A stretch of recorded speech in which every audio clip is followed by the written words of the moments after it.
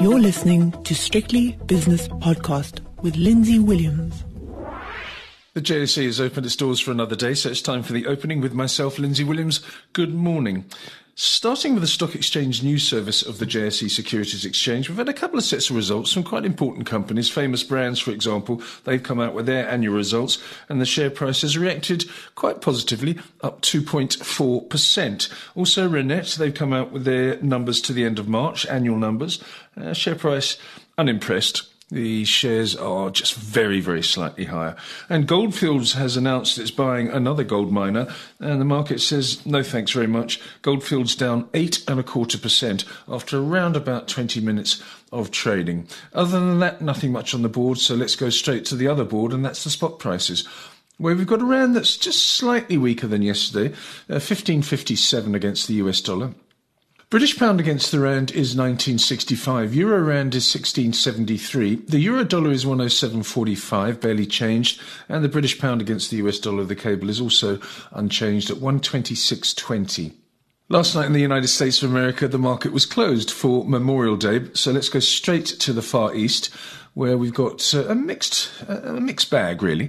Tokyo down 0.33%, Shanghai up 1.2%, the Hang Seng in Hong Kong up nearly 1%, and that's because on June the 1st, everything's reopening in China. All the lockdowns are out the window, well, for now anyway, and away we go. So the market's liking that, but Sydney not liking anything because it's down 0.9%. Gold is up 3 1/3 to $18.55 an ounce. Platinum is barely changed at $9.57, but palladium's doing well. It's up $46.50 to $2,076. Now, the oil price is quite interesting, because when I first turned my screen on about 5 minutes ago, the oil price, the Brent crude oil price, was $123.45 per barrel. So Brent crude, for the first time I've ever been able to say this, Brent crude is 12345. West Texas crude, and that's incidentally a 1.4% gain.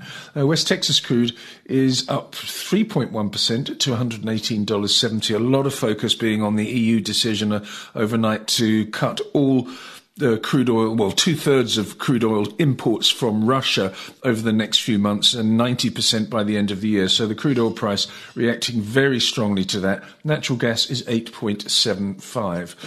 The US 10-year Treasury bond yield, it's about 10 points higher than it was from its lows yesterday, 2.81%. That's a 2.2% gain.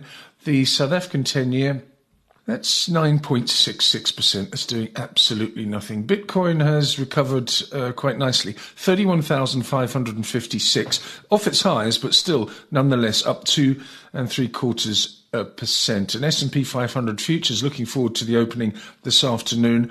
Yeah, it's been all over the place. It was up about 0.5% this morning with the news of China coming out of lockdown, and now it said, well, we'll see. It's down 1/3%.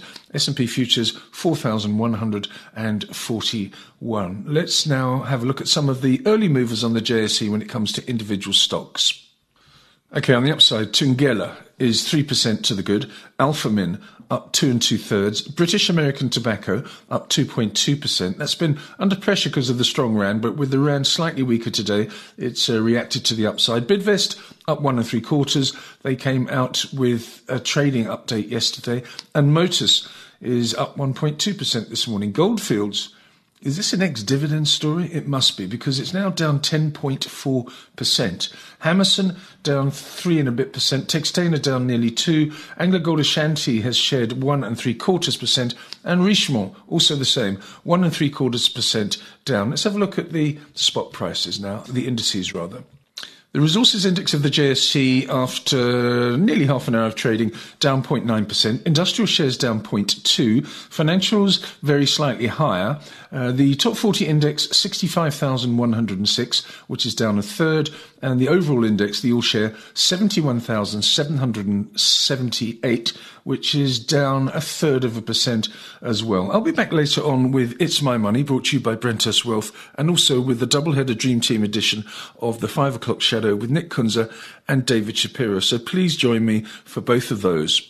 The views and opinions expressed in these podcasts are those of Lindsay Williams and various contributors, and do not reflect the policy, position, or opinion of any other agency, organisation, employer or company associated with strictlybusinesspodcast.com. Assumptions made on the analyses are not reflective of the position of any other entity other than the speaker or the author. And since we are critically thinking human beings, these views are always subject to change, revision and rethinking at any time. Please do not hold us to them in perpetuity.